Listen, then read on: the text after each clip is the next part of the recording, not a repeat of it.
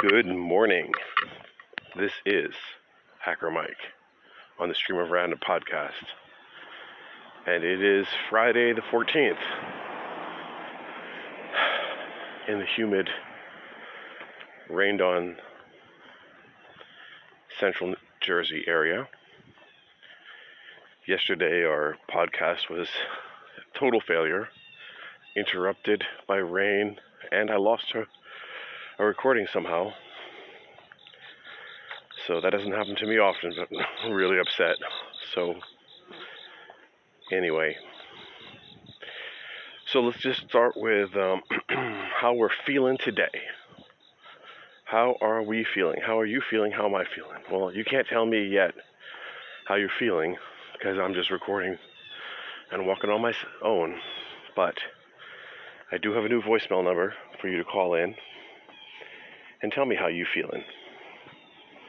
And let me just pull that up. It's 609-429-4144. So we got a 42,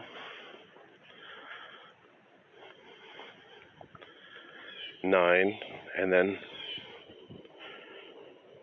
41 and a 44. So that's pretty good. That's lots of fours, lots of 40s. What are the chances of that?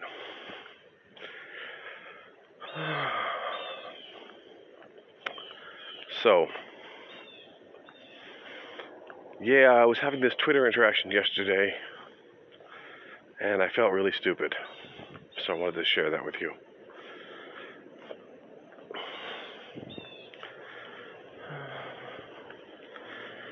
Well, the guy wrote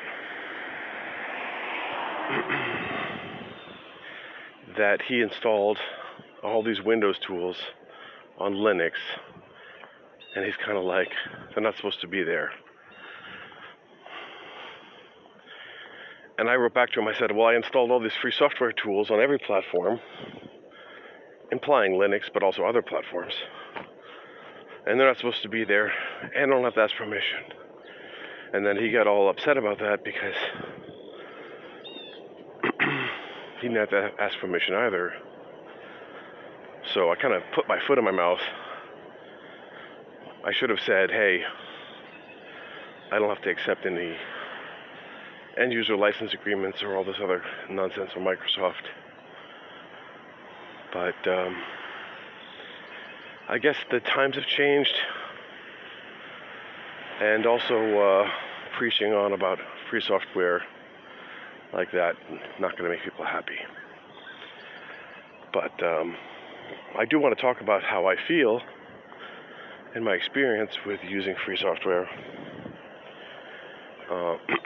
in hostile environments, and how it is an agent of freedom as opposed to software that you cannot and is not meant to be ported. So, and I guess I mean the GNU tool chain, but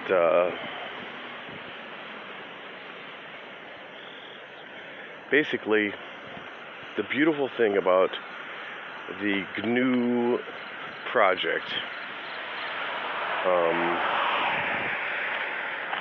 which is the whole set of tools that we enjoy on Linux, but also other platforms. It's what you normally think about when you think about Linux. Linux being the kernel and the GNU stuff being the user land. Of course, there's alternatives now.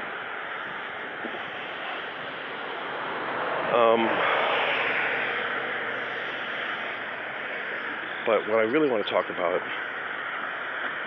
is the bootstrapping.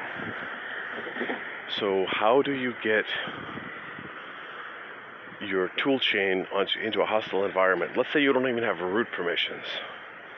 Let's say you're working at some large corporation and you want to run Emacs or whatever program, and they don't provide you with a compiler, right? They just give you this user account in some Unix machine, some Linux machine, or some Unix machine. So the wonderful thing is that, okay, well, let's say you have a compiler available to you of some kind. Then you can compile the GCC compiler and the bin utils, and then you can use that to compile everything else in user space without root permissions, and you can install everything locally. So that's option one, which is use an existing compiler. Now option two is use existing binaries, but install them in user space. So the situation I was in once was I had an old Red Hat based system, but no root access to install anything. So another option is that you can unpack, you can download RPM files, and you can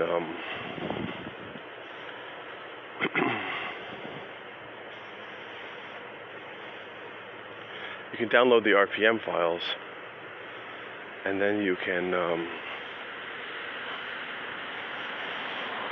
unpack them without root privileges, and then put them into a user space.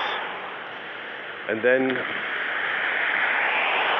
you can, there's a user space change root, I think it's UPS root, which will allow you to redirect all the paths in your, rewrite all the paths into that new space so that it pretends that it's running as root, but it's not. There's other tools like fake root and so forth. So that's really interesting. Now on my mobile phone I have Termux, which is a bunch of GNU packages that are ported to the LLVM compiler, but they provide binaries for Android, and it installs the compiler and it compiles native binaries. So you don't have to write your apps for Android in Java or Dalek. You can also write them in C or Python and run them in Termux. And I'm sure that you could create standalone binaries for Termux as well.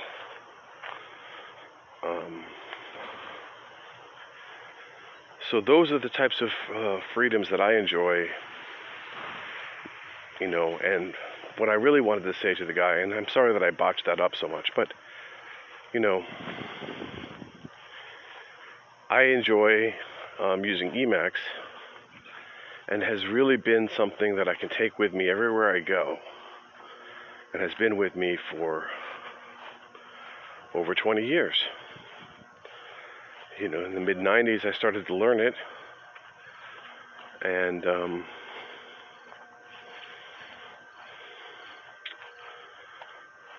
or late 90s, and basically I haven't had to worry about my editor since then. Like every place that I've worked, everywhere I've gone, I've been able to either compile or download or somehow get installed the Emacs editor without getting into too much trouble. And that's another thing that we always get in discussion with. You know, a lot of people think all the time, like, well, in businesses, they have a hard time wrapping their heads around, you know, being license free, right? So every developer has to have some kind of license fee. Well, now they're bringing that back, of course, because there are license fees for things, for services, per seat licenses, for things that you use. There's costs associated with everything, of course.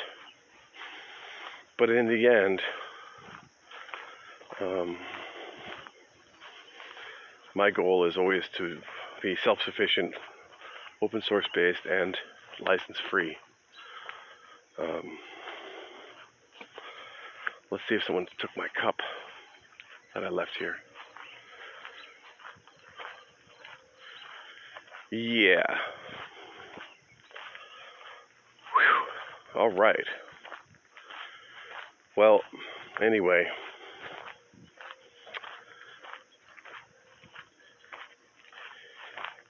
So yeah, let's talk about some other things that are happening in the world. I don't want this to turn into a news show, but hey. Yeah, it looks like my cup is actually missing.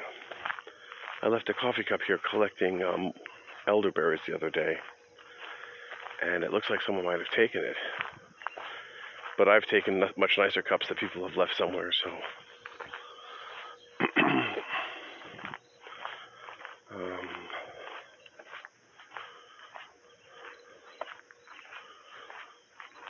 well, or maybe it is that nice cup. I don't know.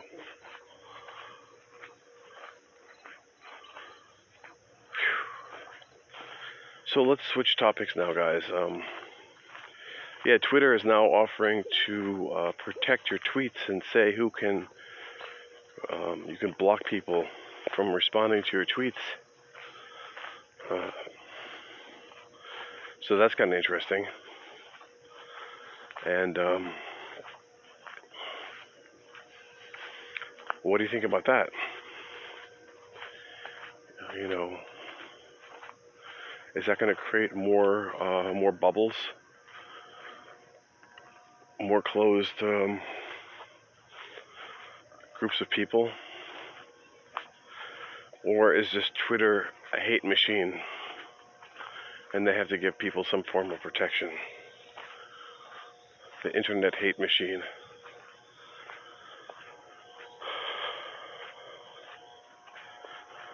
There seems to be a lot of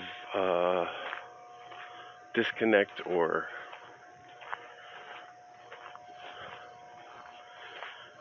I don't know, alienation, disassociation happening in the internet. And I guess I'm also a victim of that, where I have a hard time understanding the perspective of other people, or I just don't know where they're coming from.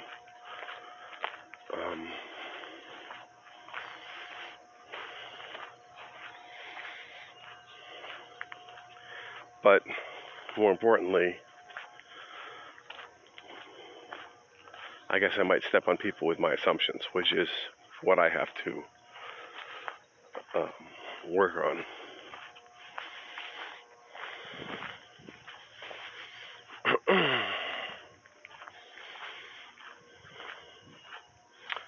All right. Well, I'm kind of at a lull here. Look at that fly. We got these lantern flies. Let me take a picture of that.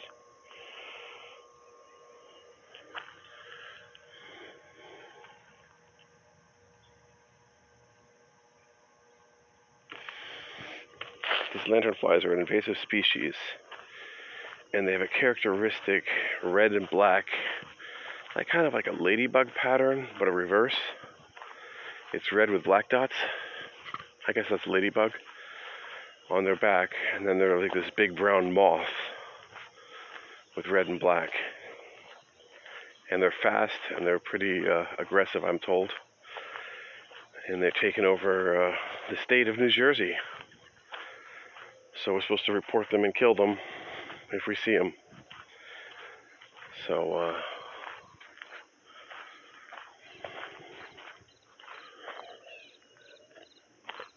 did you guys hear about anything about that?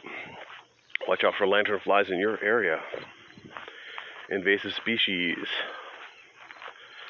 I guess things are easier to invade nowadays with all this global trade. All you need is a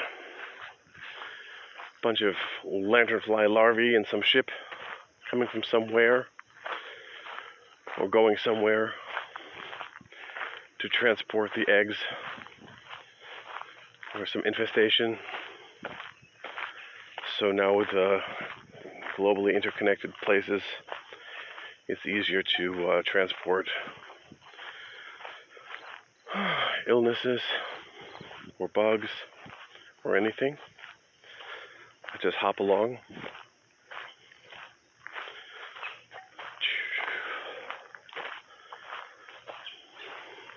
Yep. I just woke up, kids, and just drinking my first coffee, going for my walk in the morning. It's already too late. sun is already up, but I stayed up late with my son playing games. We're working on this Minecraft level,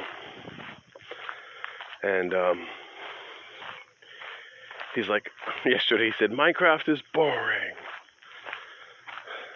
I'm going to go play Fortnite. And then he's like, Fortnite is boring. I want to play Modern Warfare. Warzone. So we installed that, and we were playing that a little bit.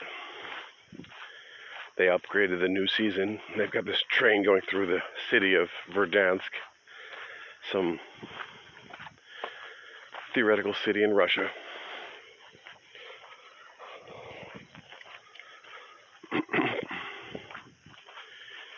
And yeah, it's a pretty good game. But Minecraft is also a pretty good game, and the thing about Minecraft is it's very relaxing, and you can do a lot with simple tools. And I was thinking kind of like, oh, it's object orientation.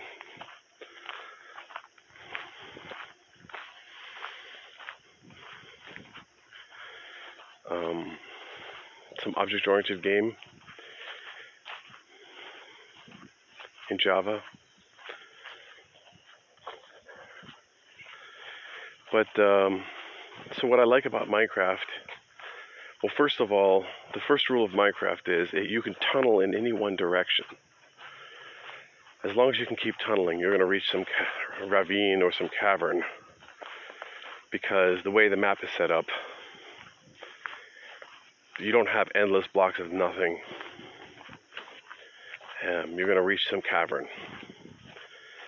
So generally I'll follow a cavern to the end, and then I'll just tunnel in some direction, and then I'll find the next cavern, and they're all interconnected. And I have this we have built this humongous tunnel network under the ground, and it's pretty cool. I guess we should put signs up, start putting signs up or leaving markers as to where things are.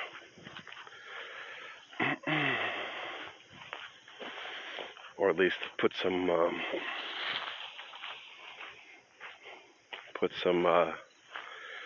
breadcrumbs, so you know, okay, I use torches. Boy, I bet you guys are scratching your heads. You're like, what the hell is this podcast about? What is Mike on about? Well, today we're just talking about feelings and things that we do for fun and other random things. I saw this tweet this morning. It said status updates, and it was like love, life, and then after some point it was just cancer was taking over all status updates. And I was thinking, yeah, if you get sick or in pain, nothing is important anymore except that. So enjoy your days with no pain and no sickness.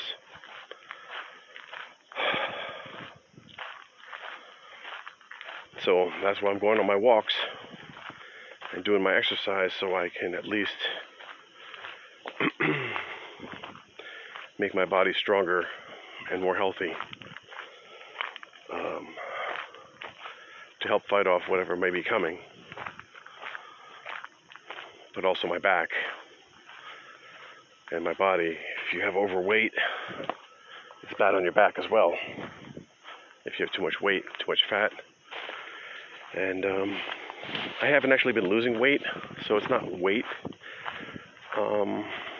Maybe I've lost 10 pounds now recently with all this exercise.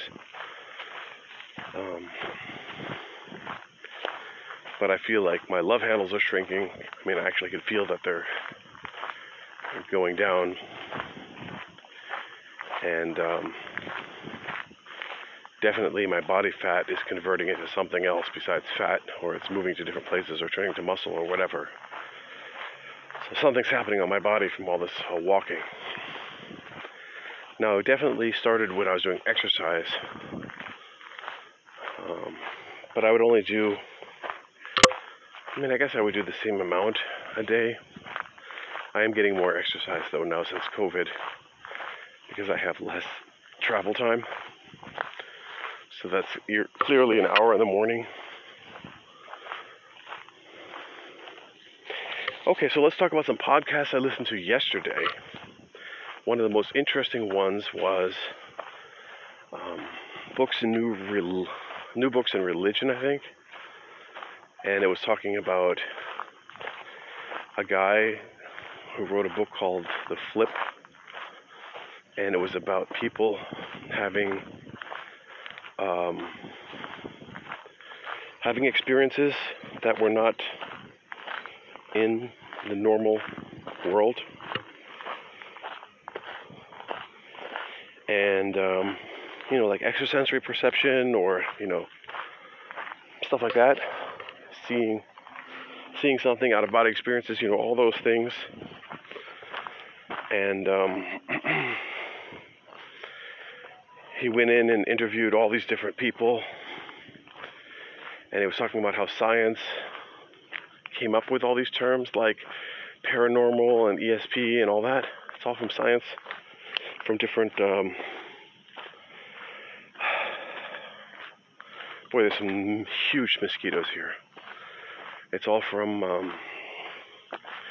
Harvard, Duke, and I guess Stanford, another university. There's like 3 universities he named where all this research is coming from. And they were talking about people like this lady. She was hit by lightning. She had a near-death experience, and she started to have precognition. And she wasn't a secular Jew, but she was a modern Jew. And she would go to her rabbi, and he didn't know what to deal with it. It didn't fit into his worldview. So she went to the Orthodox rabbi, and they know all about it with the Kabbalah. And he was talking about how the Hasidic Jews study the Kabbalah, and they're all into magical stuff. But the lady, she rejected the Orthodox previously because they were too Orthodox, meaning they didn't share her views on marriage and sex and all that. But they did preserve the old teachings about magic so that they were able to relate to her. And I thought that was very interesting.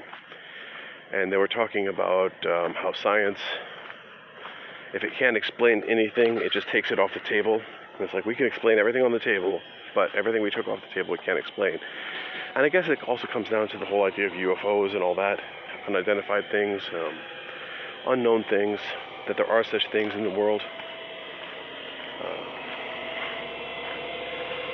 And he took a scientific viewpoint on that. And that was really nice. He came up with some theories. So that was actually a great book. And then there was another book I listened to on open source software. So this was a scientific, and the great quotes from the lady. She was like, "Oh yeah, well, everyone in the open source world said, do you have to become a contributor to really understand it?" She's like, you undervalue the value of research. She's like, I'm a researcher. I'm just researching this, and I don't need to be a contributor to understand it. But she was saying how all of these open forums where people can actually discuss things were great for her research. And then she was saying how a lot of people are not getting paid, that open source has contributed trillions of dollars to the economy, but the developers aren't getting that much. But on the flip side of it, it's like it has contributed to the economy. A couple of these programs have contributed greatly to the economy. And companies like Microsoft wish they had that She talked about the letter to the hobbyist and how Bill Gates talked about, like, how all these hobbyists were stealing his code, and now he bought GitHub. So there's some real irony there. It's very interesting to listen to. Yeah, new. Let me get that name for you. Or I'll put them in the show notes eventually. I still owe you some from yesterday.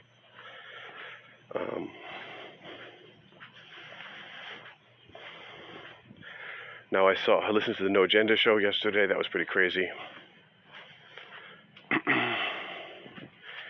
And Free Talk Live. I think Conan from Free Talk Live is actually espousing no agenda theories. And the other hosts were like, "Where's the proof? Where'd you get this from?" So yeah, guys, things ain't easy. Just because it sounds good to you doesn't make it true.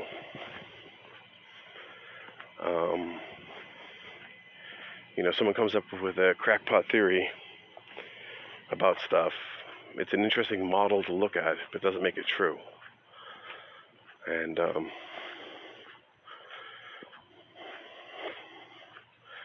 I think these things should be prefixed with, there's some interesting theories from people that I enjoy listening to who say this instead of that is true.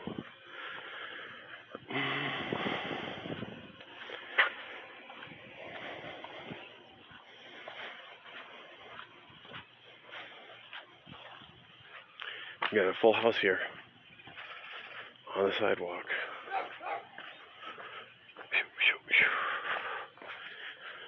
So,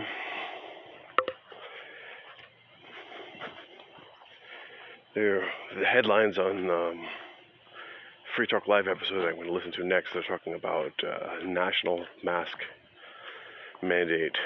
So I'm going to go listen to that and do some more of my morning walk and come back to you guys for some more episodes, more of this episode. So take care, and we'll see you after the break.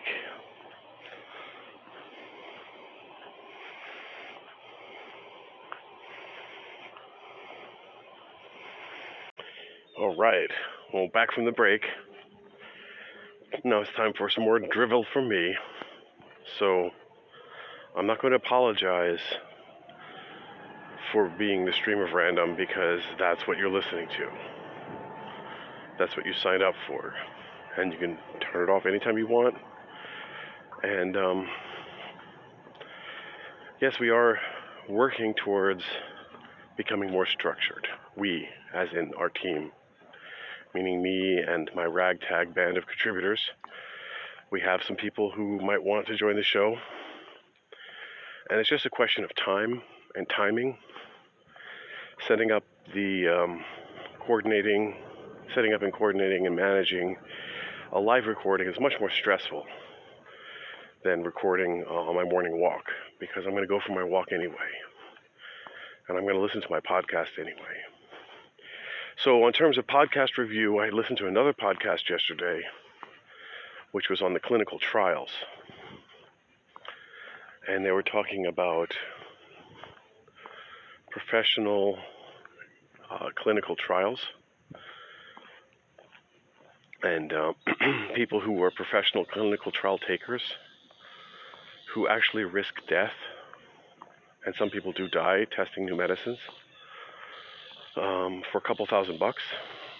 They might get $10,000 if they get like a spinal tap and some crazy stuff like that. And they're talking about how it's a lot of minorities, a lot of people who really need the money, or people who need supplemental income, who risk their lives to try out new drugs.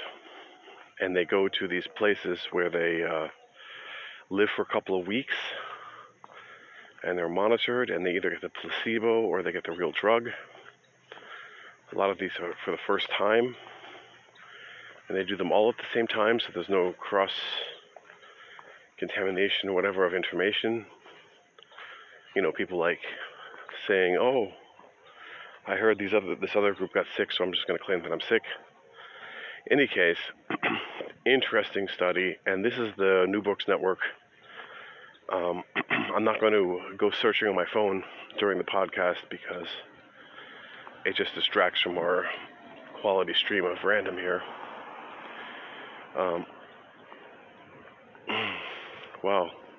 Person pulling up to the church, the Catholic Church has rosaries on their license plate. That's pretty funny.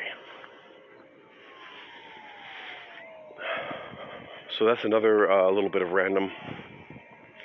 Now, I listened to that national mask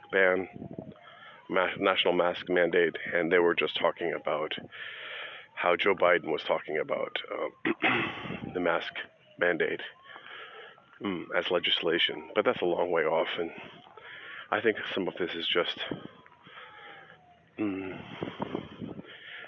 we're going to have to wait until after the election before we really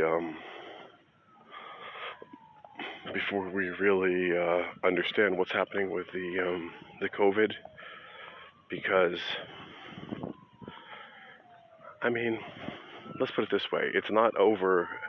Politicians are not over using something for fear mongering or whatever, and obviously this is a global thing. It's not just America.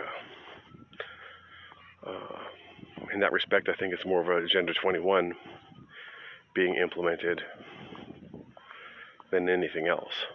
But, I'm not a scientist. I'm not actually researching into this. I'm going to tell you about what I know about and what I feel about. So let's talk about some DevOps stuff and Ansible, Docker, and all Kubernetes, what I'm learning. So, whew. And I feel sorry to anyone who actually listens to this podcast, because they might be interested in one topic and they're just getting hit with all these other topics, or they're interested in none of them, but hey, what am I going to do? This is the situation I'm in. I'm sharing with you what I have, and we're going to stop talking about that. I feel like talking about the podcast is a form of advertising, so let's not advertise.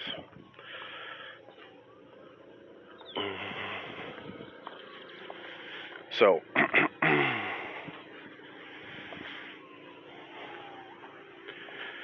here's what I worked on in Ansible yesterday. So I have this thing called a permutation generator, and I had to revisit it and patch it. So here's the algorithm now that it's fresh in my mind. And this is for you, Mr. A.H. So the first step is that you define an ordered set of keys. And that's depending on how you want to set up your dynamic hosts and how many different factors influence the creation of dynamic hosts. And a dynamic host is any target for any piece of your system where you want to do infrastructure as code. So first you got to wrap your head around that. So if you have 1 million different hosts, and you could say, well, we have hosts for Q&A. That's like 1/3 of them. And we have hosts for production. And that's like 2/3 of them, whatever, right? And you split them up like that. And then you're like, we have hosts for different departments. Okay, so department is a key, right? We have hosts for security in departments, okay? We have hosts for build infrastructure, okay? And these might not even be hosts. These are just pieces of infrastructure that you're going to target, meaning you're going to execute commands for. Now,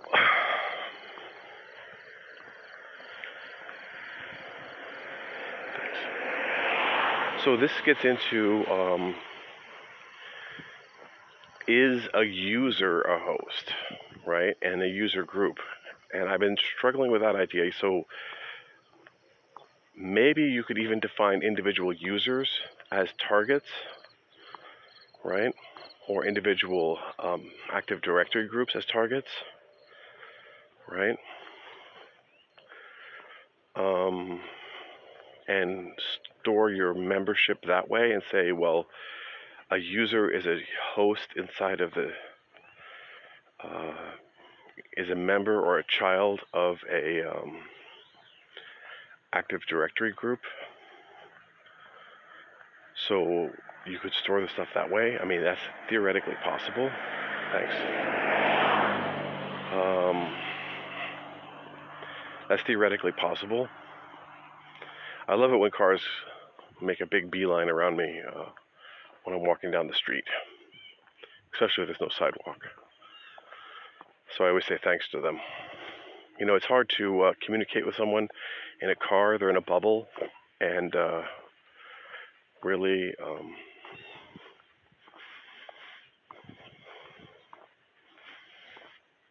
you feel like they're so distant. Even if you're driving up to a car and there's just one car over, you're still in your car bubble, so you feel like they're so separate. And that's the alienation I was talking about, the bubbleism. So the disassociation, I guess you could call it. You're not associated with them, you're not connected with them. That's our modern society, but we really are all connected somehow. Okay, so back to users and groups. So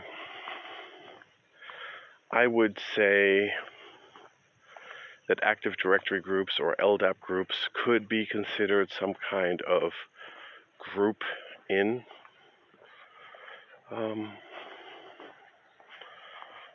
some kind of target in your system, but I would like to consider that separately. So that's a whole nother system of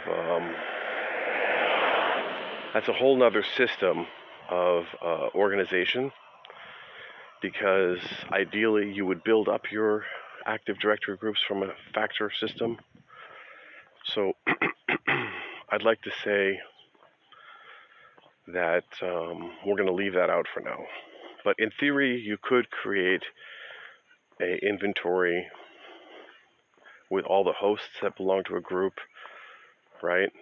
You could use your Active Directory group system as a dynamic inventory or as an inventory, and then you could target an Active Directory group or a parent group, and it's very similar to the Ansible system. And I really think that this entire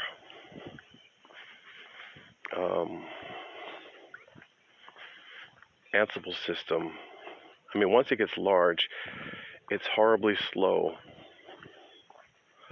So I think that this dynamic inventory part should be taken out of Ansible and made into like a memory-based server of some kind, something that's really fast and in memory. Okay, but I digress. So basically you have these factors.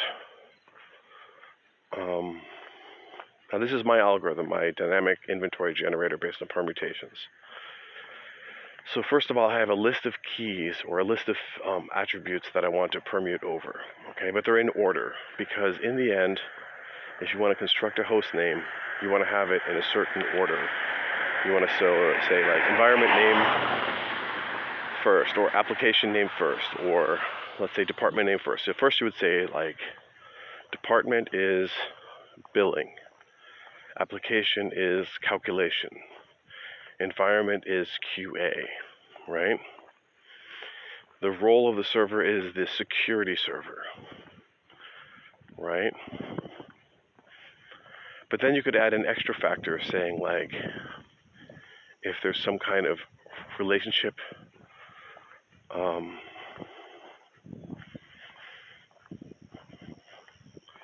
you might have a set of hosts that are using a shared database. So this is where we get into the weakness of the permutation model, but also an interesting part where you could say it's not a full permutation, it's a partial permutation.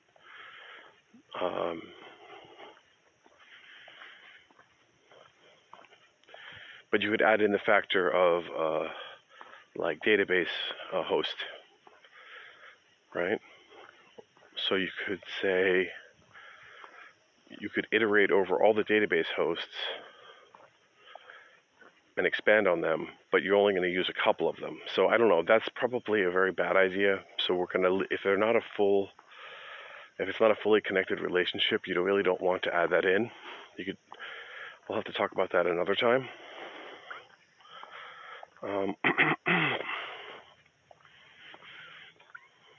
So once you define your keys in the order that you want to like traverse them, right?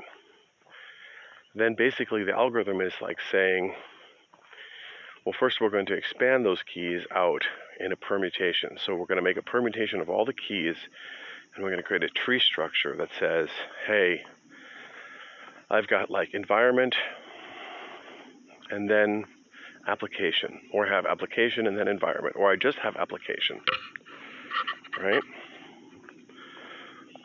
So you've got this tree structure of all the relationships between all the other relationships.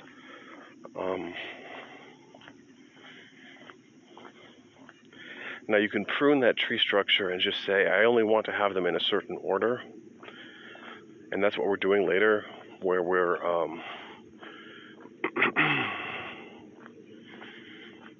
we're only looking at things in a certain order. But then the next thing is that I'm loading in the different values. So what's the list of environments that we have, right? What's the list of applications that we have? So then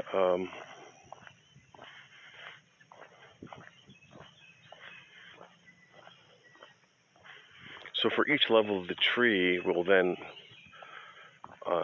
iterate over those possibilities and say, okay, well, the first level of the tree is environment. Okay, so we're going to go for each of the environments, and then we're going to recurse down into it and say, okay, so the environment is QA now for each of the applications. And that will recursively build out a tree structure. I might be doing it a little bit different, but that's the general idea. And then in order to make this actually work, you have to limit what hosts that you want to return to Ansible. So if you pick a host that you want, or some group that you want, let's say you say, I want to target the environment QA. Well, then you have to return everything that's underneath the environment QA. But if you say I'm targeting, the billing app or the billings department's app in QA for the calculation, then you need to include all the parents of that, because in the lattice you have multiple parents groups for all of those things. So you have the QA parent, you have the billing app parent, and you have the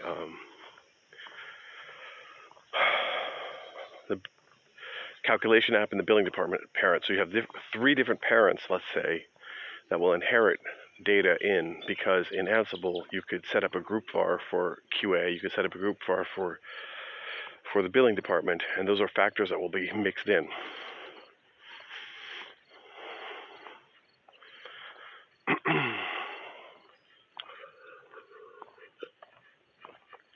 And that's in a tree structure.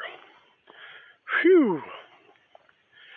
Well, I hope you're enjoying this talk, guys, because I'm just getting lost. And it's kind of hard to serialize this in a voice. I mean, a picture would be much better, like a presentation. I really should do a presentation.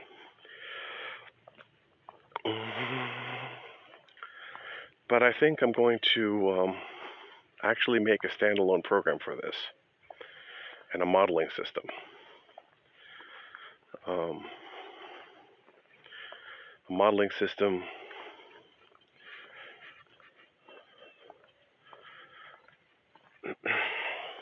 for data modeling. And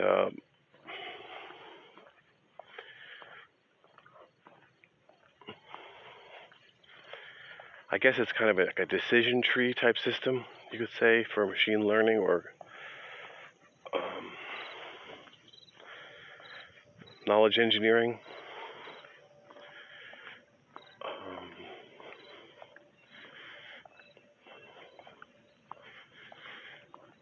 if you take an existing list of hosts and you try and create a decision tree from them to model them, the major decision branches would be your factors.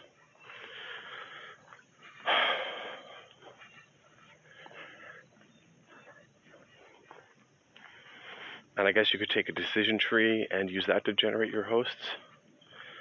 So,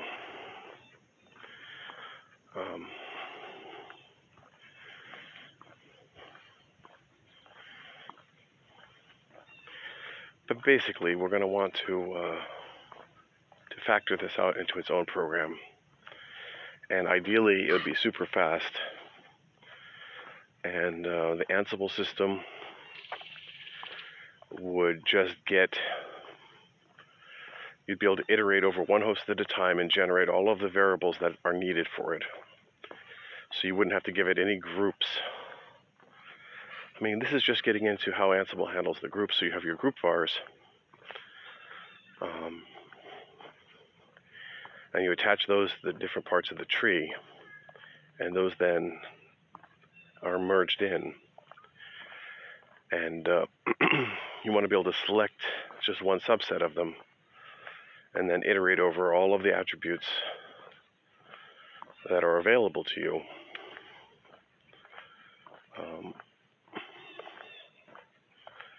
And I guess it could be some kind of loop.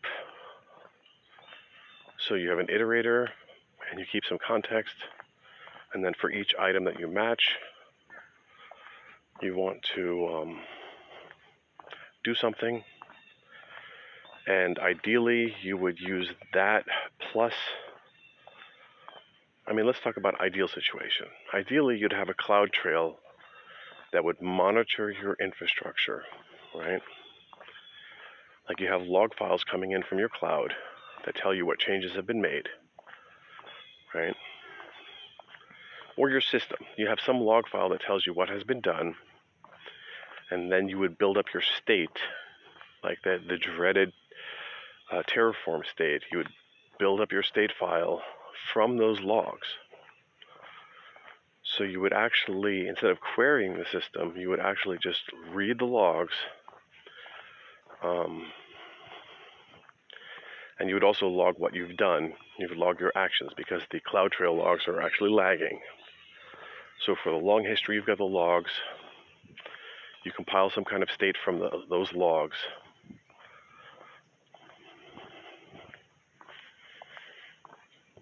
Yeah, and I think this would be an interesting tool.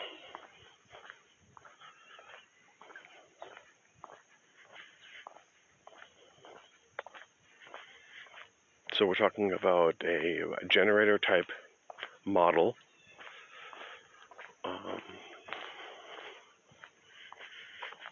And then a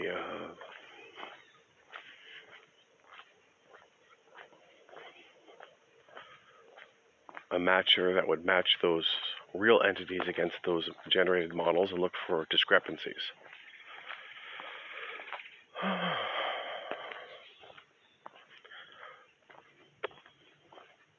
In any case, the Ansible system is way too slow for dealing with large models and large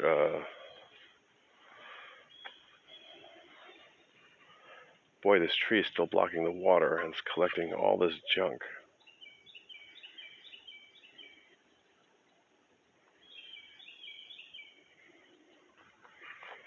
Got Gatorade,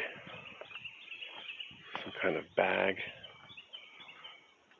fishing supplies, cans and bottles.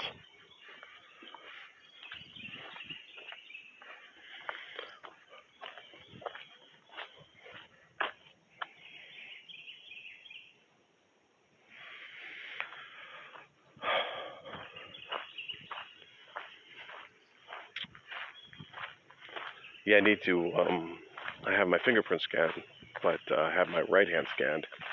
I have to figure out how to add in my left hand on my phone for unlocking.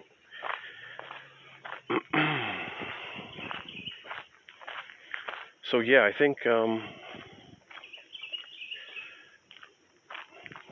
sure, you can query your state from you can query your state with Ansible, with AWS and Ansible. You can say, like, describe the hosts. But what you really want to do is you want to reconcile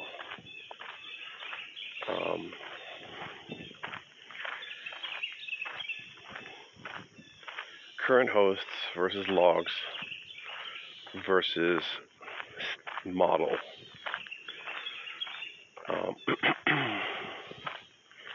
And then that's where the group vars comes in. So if you have some model for generating your root structure, then you want some kind of leaves of the tree which would point at, allow you to transform it, each part, to map onto something else. So I'm thinking of a Galois transformation, but basically for every node that you generate, for every point in your lattice, you could make a filter to have that be skewed in some way, or just override some variable to accommodate for whatever some user's done. So you might have a partial match. You might say, well, the values are expected up to here, but this value here is not. Right?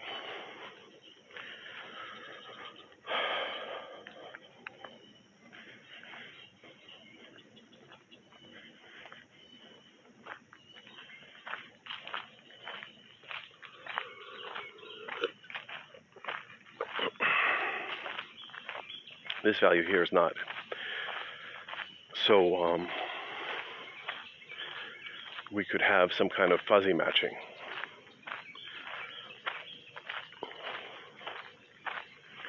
Yeah, and I think this could be applied to some kind of neural network model. Anyway, I'm really going too deep onto this, but that's just kind of how I think.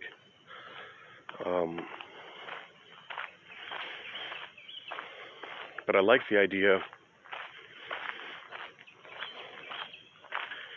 I like the idea of describing things as factors and generators. And I guess we're talking about domain modeling or primary, like principal components, I guess. What are the principal components?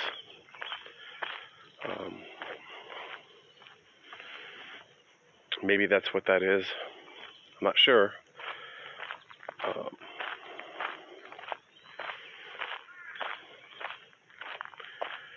But I think this could also be applied for some other things. I'm going to try it with my introspector stuff and start by creating this permutation model for the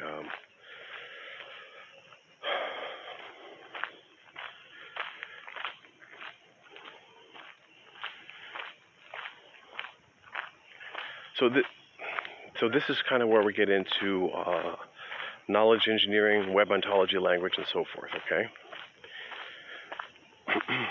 If we have partial relationships, not full relationships, right? Let's say we have a full relationship or like an unbound join in SQL, you could say, where you say, okay, select star from environment, select star from departments.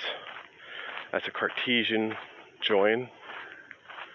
So you've got Cartesian joins between these attributes, so to say.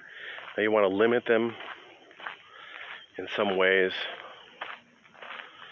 into a tree-like structure. So it's not a full X by X, but this is where the permutations and combinations come in, right? You only want to take them from one side or the other. So you're going to have some limits on that full Cartesian. I need to define my terms better here.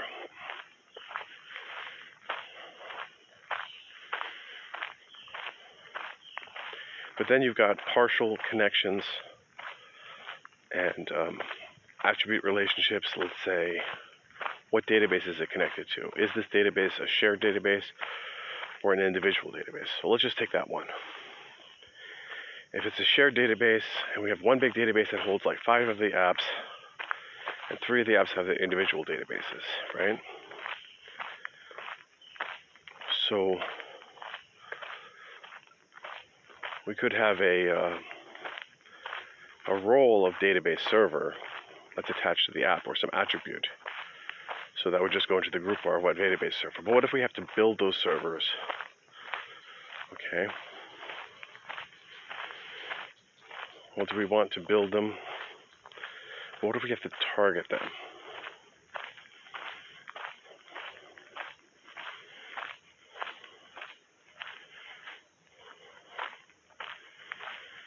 So this is kind of getting into one of the weaknesses of the current generator system.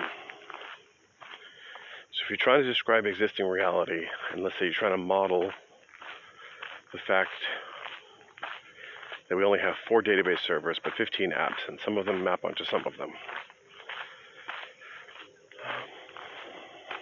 And let's say I want to do an operation on all the database apps, all the database servers. So I want to get a list of servers.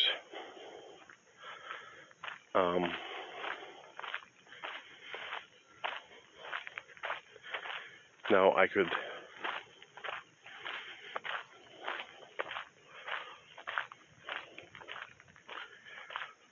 basically I could say iterate over all of the apps, get the database server name, and then compress that list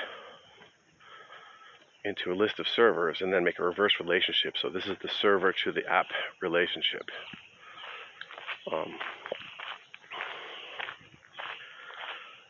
And then create a group called database servers. That's a virtual group. It's not generated. It's a calculated group based upon that transformation, based on real values.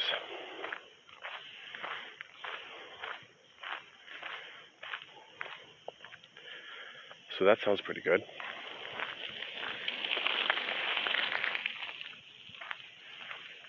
So that sounds like something we could put into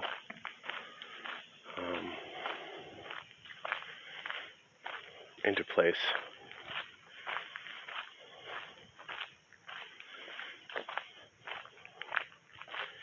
All right. So I think the configuration management part of Ansible should be basically ripped out and reworked and made faster because it's dreadfully slow. And then, the actual task, when you target an Ansible task, and let's say you're calling a Lambda function, or a function as a service, right, that executes it, you're just going to give it a list of things to do. And really, okay, yes, Ansible will go and check every single thing, and then based upon those checks, do something with an if, or like, a state, and it'll check the state individually. But that could also get cumbersome for a huge inventory. So you get back to the Terraform state file, right? So really, we want this system, this configuration management system, to just come up with the changes needed. Be like, okay, I looked at these logs. I looked at these. Yeah. If you don't query the actual state, you don't know if someone modified the state.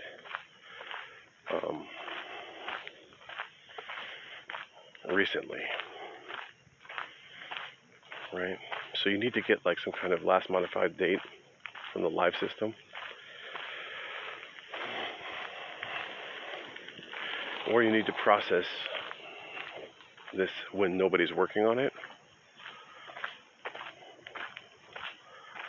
So we're really getting into the question of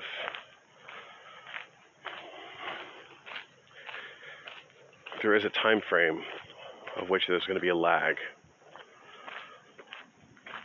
and there's going to be a state where either you just go and do something, and if there's a conflict, that's a problem.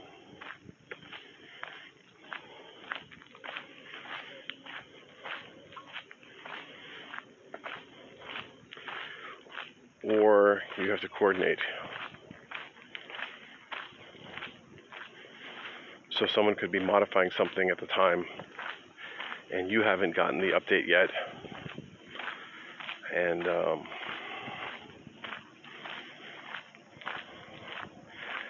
so I think the way around this would be like before you do something, you would to an object, after you've done all that research, you should refresh the state, and Ansible will do that anyway, right?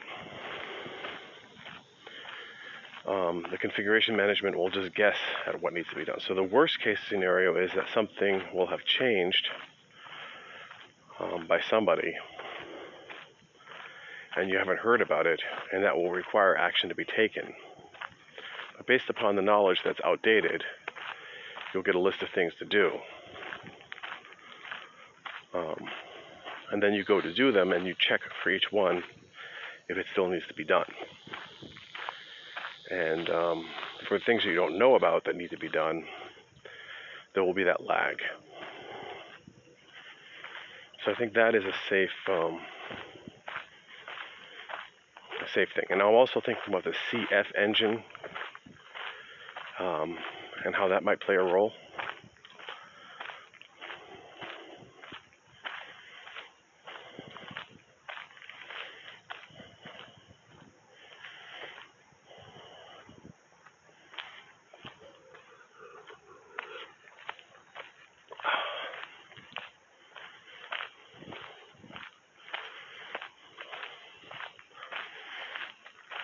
Yep. And then you've got things like monitoring, pulling in facts, parsing of configuration, extracting data from source code. And all of those collectors might bring in some configuration items that you need.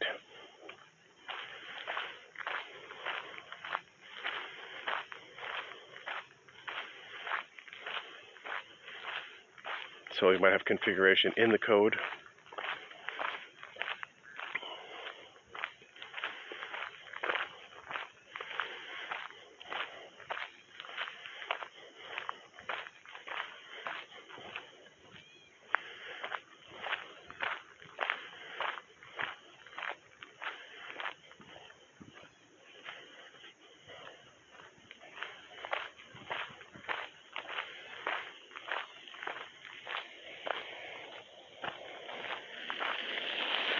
So then we're going to get back to the whole idea of the introspector,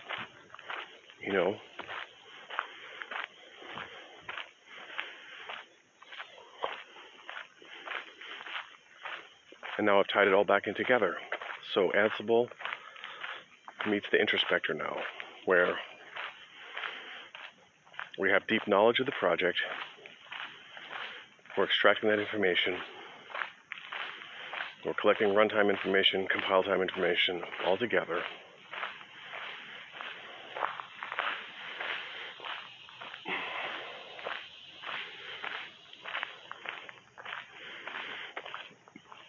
And then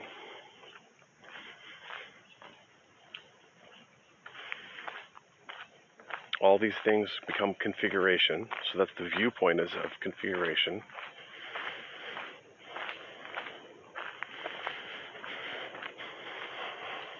Now the interesting thing about configuration is we can also encapsulate. We can hide things and hide details behind layers, like we talked about, like a mapping layer. So we introduce some kind of interfaces or mapping to make it simpler. Boy, I feel sorry to any listener who's actually continued on to this point. So I'm going to owe you some diagrams and some code for this.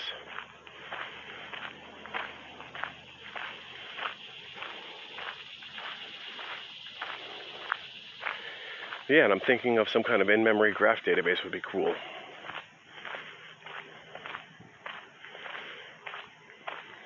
and then defining these things as Cartesian products or whatever type of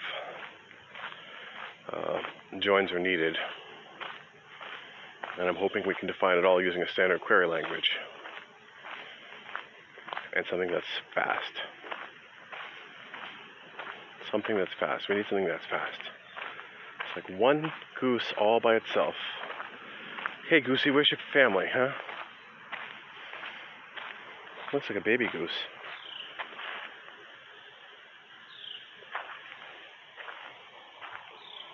And her beak, yeah, broken beak.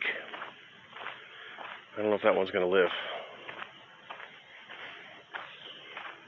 Maybe I should take a picture of it, because one of you guys might want to come and save this goose. Or you could say her goose is cooked.